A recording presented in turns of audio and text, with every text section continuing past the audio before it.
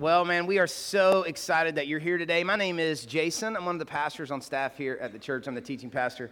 And you just heard from Cecil a little earlier. Cecil's doing baptisms, our executive pastor. We are so excited you're here today. It was raining when you got up, and you were like, you know what, man, I could stay in bed. Come on, the devil was talking to you. Come on, staying in bed in that rain. No, I'm just kidding. But, sometimes it's raining outside, and I'm like, Andrew, I don't want to go. She's like, you have to go. You're the pastor. I'm like, all right, I'll go. No, but, man, we're so excited you're here. It's a great-looking crowd. Big welcome to all the family and friends who are here to support people that you love getting baptized. We love the people you love, and so we have that in common, and man, we're just so excited for them. We are finishing up the series of Esther today, the book of Esther, the series of Esther. Esther is a book of the Bible in the Old Testament. It's only 10 chapters long. If you've never read it, even if you're not a big Bible reader, I would encourage you to read the book of Esther. I think you'll enjoy it. It's been a great book for us to study. Hopefully you've had a chance to be here for some of that. If not, let me kind of just catch you up real quick. I'm going to give you the Cliff Notes, just the Wikipedia, the quick one here, all right? The book of Esther is about a guy named Mordecai and a girl named Esther. She is his niece. They live in a town called Susa. Everybody say Susa.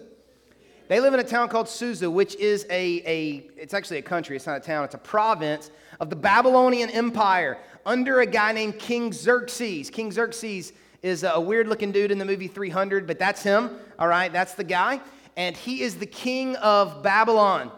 And he gets mad at his wife one day because she kind of gives him a little attitude, and he kicks her out and says no. And so somebody comes to King Xerxes and says, hey, why don't you get a new queen? Let's have like a beauty contest. Let's get all the young girls here in all the provinces, bring them in.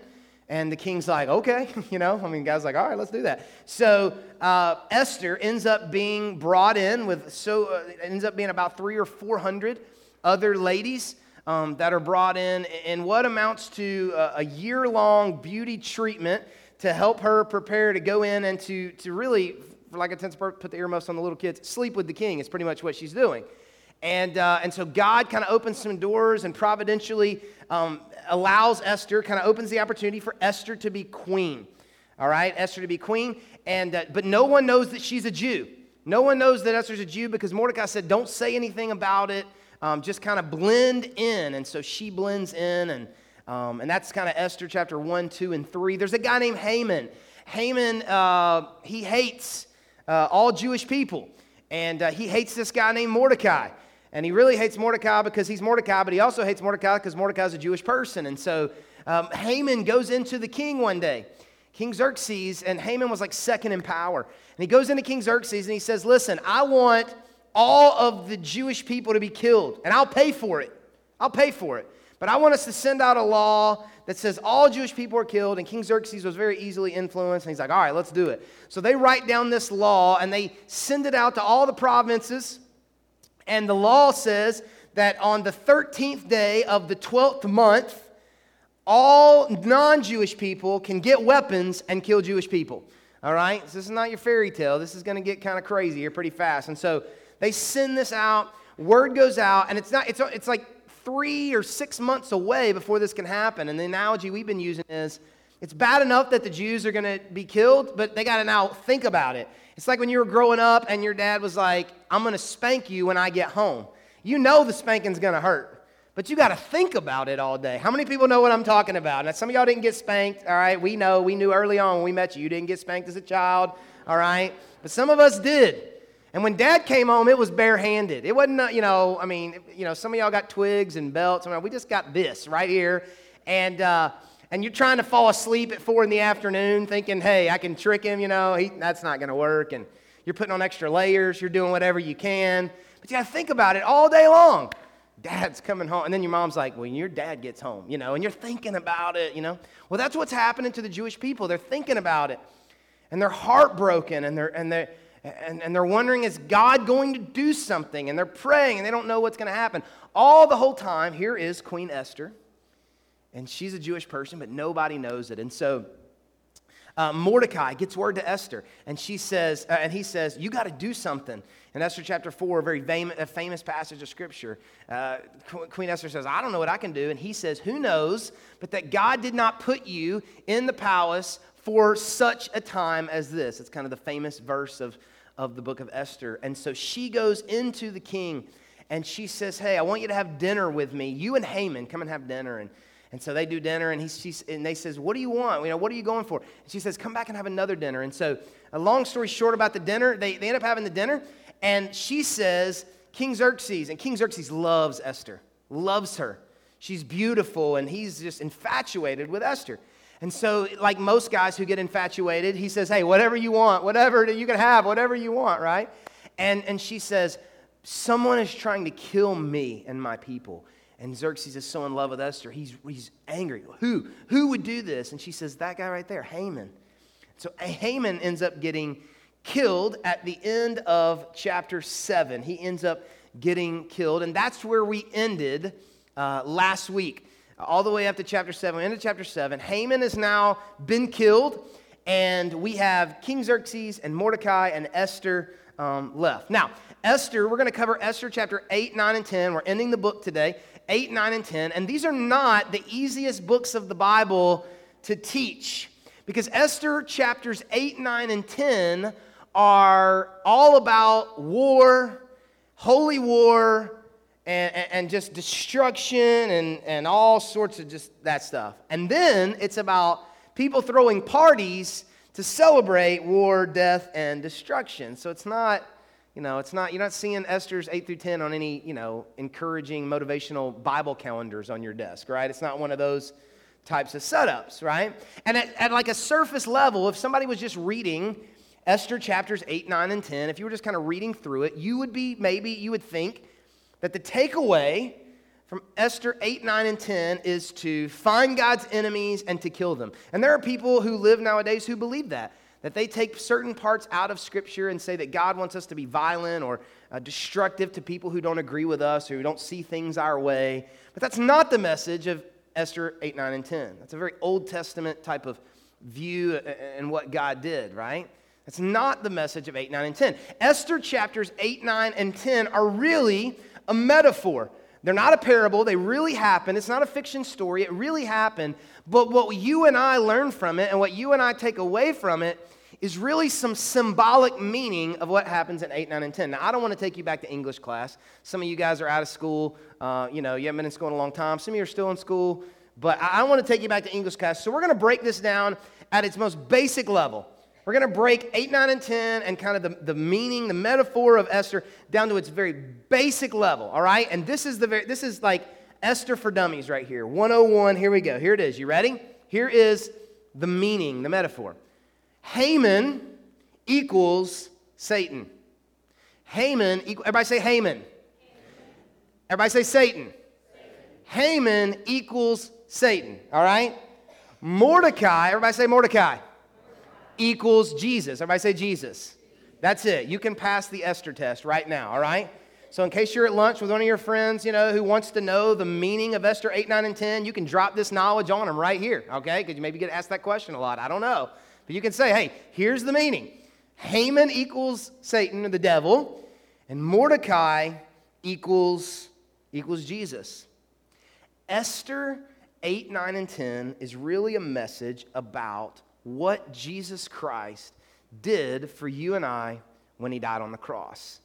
That's what it's about. What Jesus did for you and I when he died on the cross. So Haman, we talked about, and if you were here when Cecil preached on it, Haman, we say, represents Satan. Haman hates God's people. The Jewish people are God's people. And so Haman hates God's people. He can't stand them. He wants to destroy them. And that's exactly how Satan feels about you. I don't know if you know this or not. I don't know what you believe particularly about this, but the devil is a real being. Satan is a real being. We have no reason to be intimidated or threatened by him. He has no power even close to God's power, but he is a real being, and he hates you and me. And he doesn't hate you and me because we did something to him. He hates you and me because God loves us. And he hates God so much that he knows the best way to hurt God is to get at you and me. And so in the same way that Haman wanted to destroy God's people, the devil, Satan, wants to destroy you and I. You need to know that. 1 Peter 5:8 says, "Be alert and of sober mind. Your enemy, the devil, prowls around like a roaring lion, looking for someone to devour." Satan is watching your life and taking notes on your life. He's not omniscient. He doesn't know everything. So he's just kind of watching you and taking notes, waiting for the opportunity to destroy you, just like Haman was in the story of Esther. And so Haman issues a death sentence. Haman issues a death sentence for all of God's people, just like we have a death sentence on our life. When Adam and Eve sinned in the garden, when they ate the apple, from that point forward, there was a death sentence on our life. Now, I know that sounds incredibly dramatic to say that we were born with a death sentence, but it's true. And when you and I were born at the hospital or wherever we were born, for some people in this church, it was in a car in the parking lot of the hospital, but a lot of us, it was in a hospital. And but when we were born as sinful people. We were born as sinful people. We had no way to know God except Jesus, that our lives, we were sinful people. When we got old enough to talk, we lied to our parents. When they said, "Did you eat the cookie?" You said, "No, I didn't eat the cookie." Nobody had to teach you how to do that. You did that because you're a sinful person. You punched your brother or sister, and they said, "Did you hit them?" And you go, "No, I did not. Did not hit them." You're lying. I know you're lying. I am not lying. So my daughter's saying to me right now at 5 years old, "I am not, I promise." I'm like, "I know you're lying," right? Nobody had to teach her how to do that. Maybe your mom, I don't know, but I don't think anybody had to teach her how to do that. You and I are sinful people. We were born sinful. And if nothing ever changes and we never find a solution to that sinful problem, what is destined for us is hell and death. Nothing good. Nothing good. But Jesus went to the cross, and he died on the cross for you and I. And when he did that, he created a way for you and I to know God, for you and I to lift the death sentence off of our lives, for you and I to know Jesus and to have a relationship with Jesus on our own. So we're going to read Esther chapter 9 together. I'm going to summarize 8 for you here in just a second. I know we're covering a lot of information, but it's 3 chapters of the Bible. So let me kind of summarize what happens in Esther 8, and then if you have a Bible, or you can read it on the screen with me, but we're going to read Esther chapter 9. So we said at the end of Esther chapter 7, Haman has been killed, and at the beginning of chapter 8, Esther goes back in to see King Xerxes. And she's crying, and King Xerxes says, "Esther, what's wrong, What can I do for you? Tell me what I can do." Guys, you know what I'm talking about? Sometimes you're like, what can I do to get you to stop crying, right? You know what I'm talking about? Don't say yes if you know what I'm talking about. All right. So he's like, "What do you want me to, what can I do?" And she says, "Reverse the law. Reverse the law. Don't let my people die." And Xerxes says, "I would love to, but I can't. Because the rule says that once a king makes a law, he cannot take it. I can't take it back."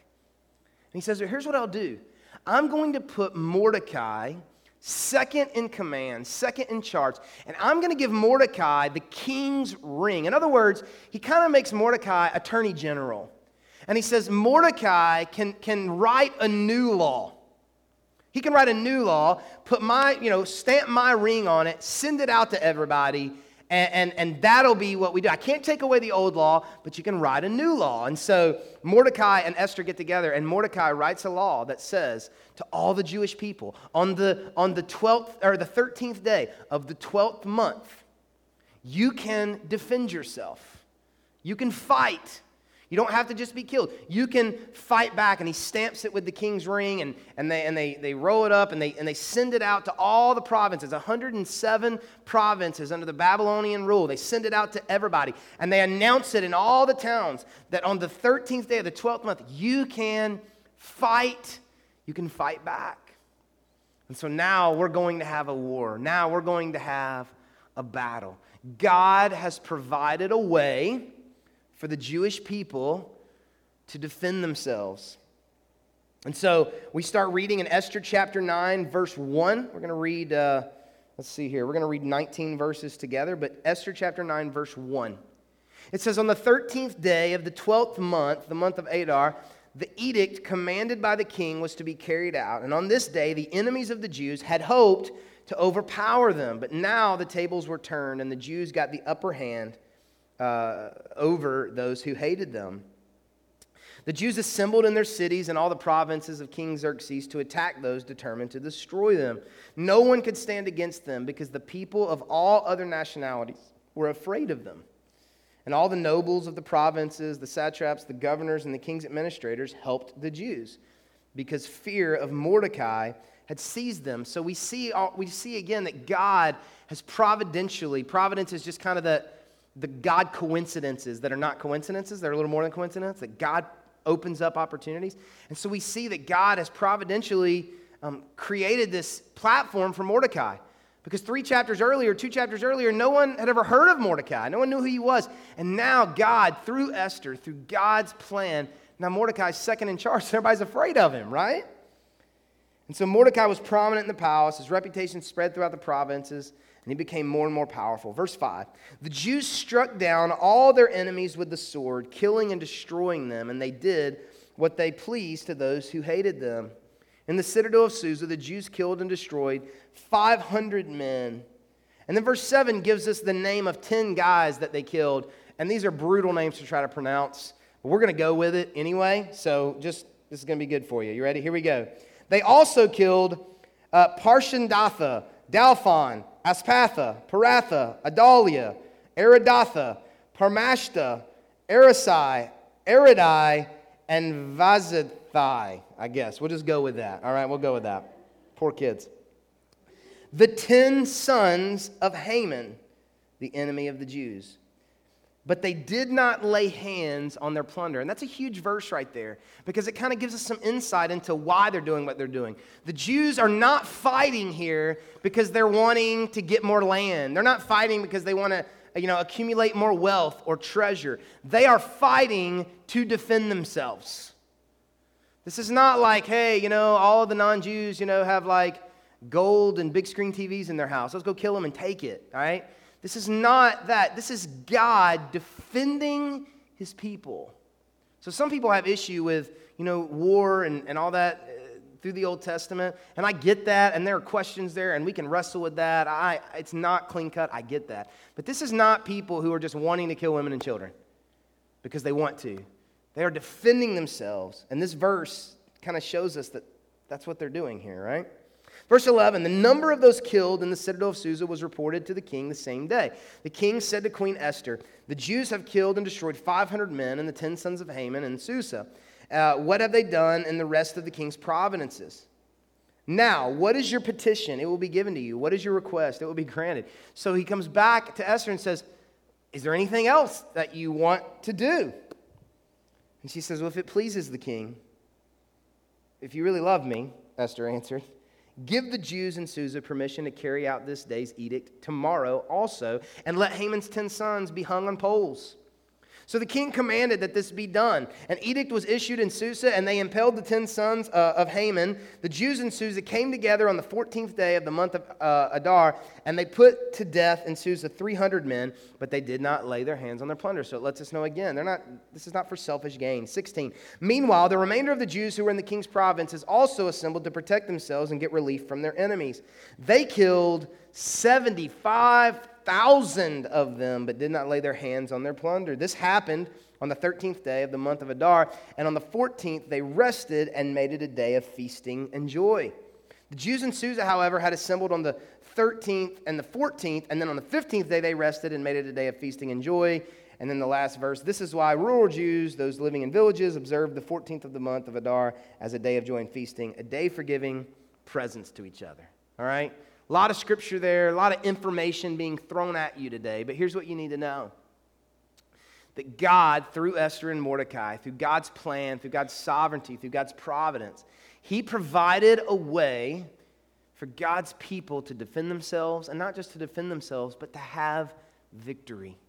That God provided a way for his people to have victory. And so what I would like to do for the last few minutes we have left here is I just want to give you 3 takeaways. 3 kind of final summary takeaways from the book of Esther that we can kind of take and apply. We see here in the last few chapters, but more than that, just kind of all throughout the whole book of Esther, 3 kind of takeaways, if you will, for this story. The first one is this, is that God still does miraculous turnarounds. That God still does miraculous turnarounds. You know, we live in a real, cynical society. I am a recovering cynic. Hi, my name is Jason. I've been a cynic for 30 years, right? I'm recovering in my cynicism. It has eaten me alive at times, and by God's grace, I'm doing better. But we live in this very cynical society, and I think sometimes that bleeds over into our belief about God. And we begin to think that God can't do the things that he used to do, that God's not as powerful as he used to be, that God still doesn't do miracles. You know, we're kind of cynical about that, but he does. And the book of Esther shows us that God still does miraculous turnarounds. And so I don't know what you're facing today or what your life looks like, but Esther gives us hope that no matter how bad our situation looks or what the report is, listen, when the king of Babylon says you're going to die, that's bad news. That's bad news. This is not some bully on the playground. This is King Xerxes. And so I'm sure the Jews thought, it's over. It's over, man. But Esther, the book of Esther, gives us hope that no matter how bad our situation looks or what the report is, God still knows how to reverse what seems like an impossible situation. He knows how to do it. And we could pass around the mic this morning to a lot of you in this room and say, tell me a time when you thought it was over. Tell me a time when you thought your marriage was over. Tell me a time when you thought that someone you loved was going to die. Tell me a time when you thought you weren't going to make it to the next day. And you would begin to tell stories about the miraculous turnarounds that God did in your life. Because God still does it. No matter how bad it seems, God still does it. And listen, he may not heal you. He may not fix your marriage. But we have to look no further than our own lives to see that God still does miraculous turnarounds. We said earlier that you and I were born into sin. We were born as sinful people. A lot of us sometimes think that when we start following Jesus, that it's like putting handcuffs on. Like, I don't get to do anything fun anymore. It's like, this is, lame, but whatever. We think we're putting handcuffs on, but it's the exact opposite. That we were born with handcuffs on. And when we accept Jesus Christ, he gives us freedom and he gives us victory, right?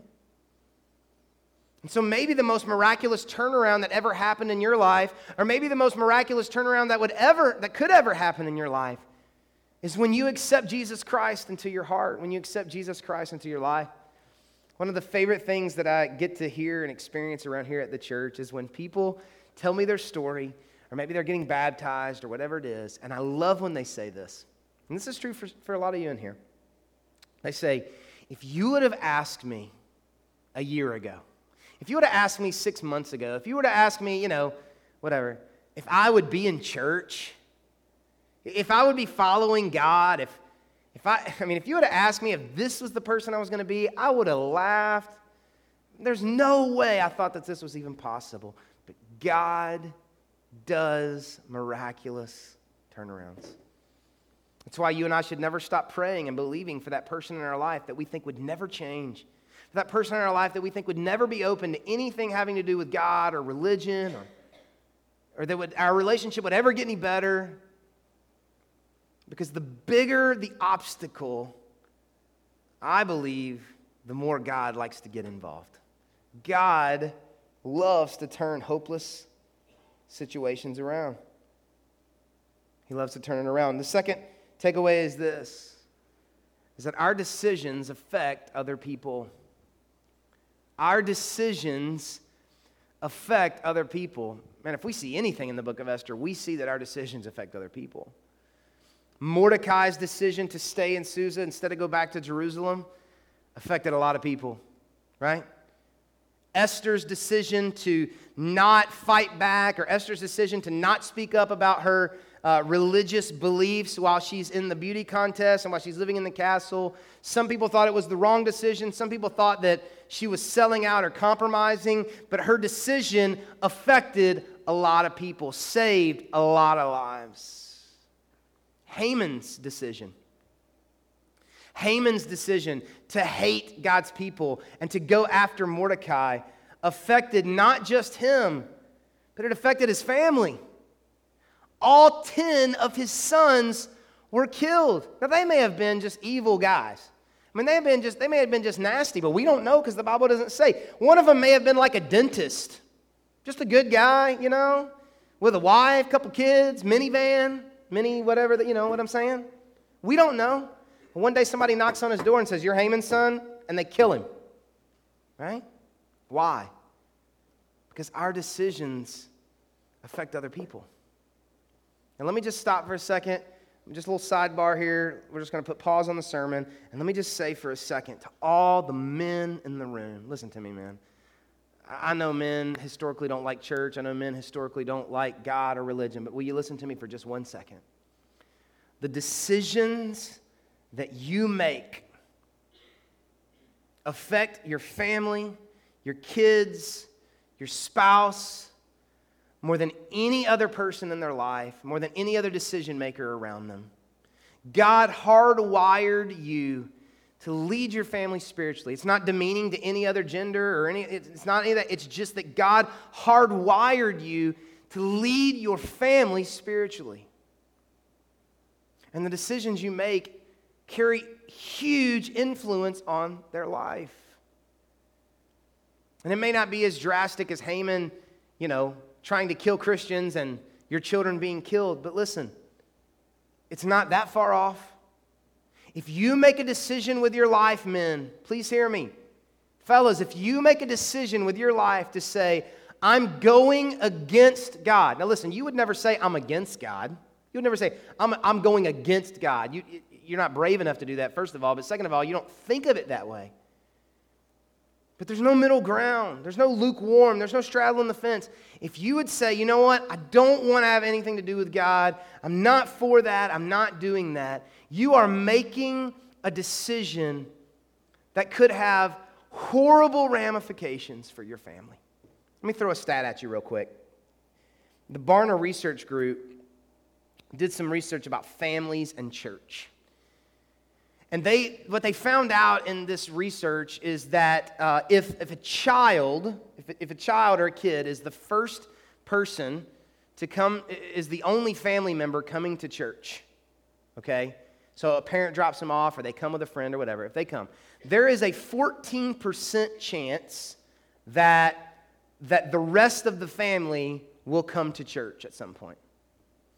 If the mom or the wife is the first person to come to church, she comes by herself, she doesn't come with, other family members, she comes, or maybe she brings her kid, but if a wife comes, that there is a 32% chance that the whole family will come to church together.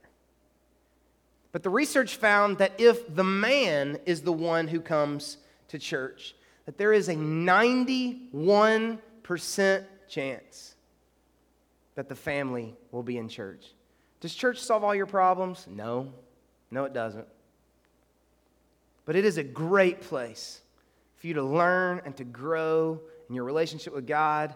And even if that doesn't happen, and you got to, suck it up and grit your teeth, or, just bite your lip and just hate it, what it will do for your family and your marriage and your parenting is life-changing.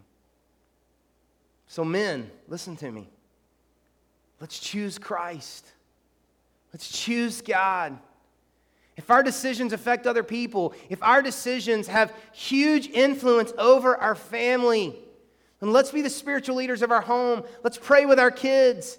Let's read Bible stories together. Let's put them in opportunities where they're serving, not where we're dropping them off to serve, but where we get out of the car and we serve with them. Let's come to church together. Let's do it. Because if if negative decisions, if bad decisions negatively influence our family, then the opposite is true too. That good decisions, godly decisions, will have a positive influence on our family. Our decisions affect other people. And I don't want my children to have to pay the price, especially a spiritual price, because I just was stubborn and dug in my heels and didn't want to have anything to do with God. It's on us, guys. It's on us men, okay? And let me give you this. I'm running out of time. The last one is this. The last kind of takeaway we get is celebrate what God does in your life. Let me back up just 1 second. Guys, I wanted to say one more thing. Sorry, ADD. All right. It's going to be awkward at first. If you're not used to being the spiritual leader of your home, praying with your family, coming to church and them seeing you worship, it's going to be awkward. Like, you're just not going to go home and be like, you know what, guys, I'd like for us to pray together. And the kids are like, yes, Father, pray for me, you know? I think how it's going to. I'm a pastor of a church, and it's still weird for me to pray with my wife. You know, it's like am I supposed to pray like a pastor? I don't know what I'm supposed to, you know, it's still kind of weird, right? I've got kids who are just not getting to the age where we're doing some devotions together and things like it's going to be awkward. But listen, you've never been afraid to do hard things in your life.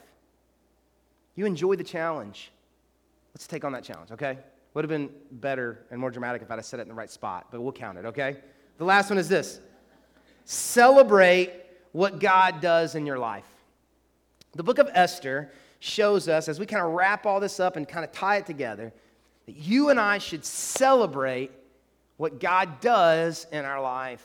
Look at what happens in Esther chapter 9. We stopped reading, but in 27 and 28 it says, the Jews took it on themselves to establish the custom that they and their descendants and all who join them should without fail observe these 2 days every year in the way prescribed and at the time appointed. These days should be remembered and observed in every generation by every family and in every province and in every city. And these days of Purim should never fail to be celebrated by the Jews, nor should the memory of these days die out among their descendants. Now listen, guys smarter than me, historical scholars, biblical scholars who write books about books of the Bible, say that they believe that the main reason the book of Esther is in the Bible is not because of a girl named Esther or a guy named Mordecai. They believe it's in there because it gives us instructions, or Jewish people instructions, to celebrate the holiday of Purim. In other words, they think that the book of Esther is just a manual on how to throw a party. And that the reason that they're throwing a party is because God spared their life. That they were headed for sure death. God intervened providentially and provided a way for them not to have death, but for them to have victory. And then they said, every year for 2 days, we're going to throw a party to celebrate and remember what happened on those 2 days. And not only are we going to throw a party, but we're going to take it upon ourselves to make sure that our kids know why we're throwing the party. And that their kids know. And that their kids know. And did you know that the holiday of Purim is still celebrated today by practicing Jews? That to this day it's still celebrated as a reminder that we were headed for sure death. And God saved us. Now, we weren't headed for sure death from the Babylonian Empire, but we were born headed for sure death. And God, through Jesus / Mordecai in this story, intervened on our behalf and saved us and gave us victory. And so we have reason to celebrate. We have reason to get excited about Jesus. To get a little bit giddy, to get a little bit pumped up, because we were headed for death. And if you view accepting and believing in Jesus Christ as just you being a good person, or if you view it as just you, morally becoming better, then that's not really going to get you that excited, because we find out that we still have all of our issues. But if you view believing in Jesus Christ as death, hell, headed for destruction, but Jesus intervened, and now I'm not anymore, and now I have life, that's a reason to get excited. And the responsibility is on us to not let that passion leak out of our heart, and to celebrate. And not just to celebrate, but to tell the story of what God has done in our lives to the next generation and the next generation and the next generation. I've got a 5-year-old and a 2-year-old, and the 2-year-old's not really tracking with me yet on my Bible stuff, but the 5-year-old's kind of getting there. She's beginning to ask me questions like, Daddy, what does a pastor do? I'm like, yeah, that's a great question. What does a pastor do? What does a pastor do? I've heard jokes my whole life about that, but, I'm kind of a teacher, and I kind of, I help people, and, whatever. And she thought that the reason we came to church on Sundays was because Daddy was the pastor.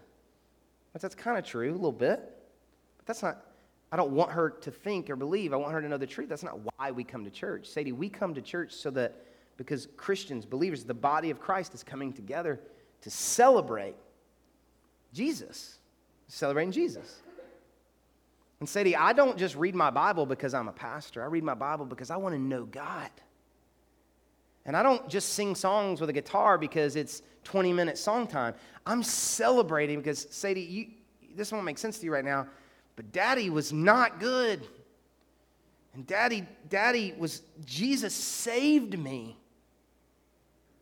And now I'm going to get to go to heaven. You know where Mimi's at? Yeah, I'm going to get to go and be with her. And I didn't have that chance, but Jesus gave me that chance. And one of these days, she's going to want to know more about that. And she's going to want to know more about that. And I believe she's going to give her heart to Christ, and then she's going to celebrate. And the book of Matthew tells us that when someone gives their heart to Jesus Christ, that heaven throws a party. Heaven throws a party. And listen, we all like to celebrate in different ways, but a lot of us don't really like to celebrate like we're kind of embarrassed. Last night I was hanging out with a group of people, and there was a DJ at this event, and he's playing music, And some of the people had a little much to drink, not particularly our group, but some of the others. And so they were uninhibited, and they were having a good old time, not embarrassed at all, unless somebody got it on their camera phone. But then there were those of us like me who are too cool to really celebrate and dance, So I'm just like, I'm not going to let it go, though. I'm just staying right here, just staying in the zone, right?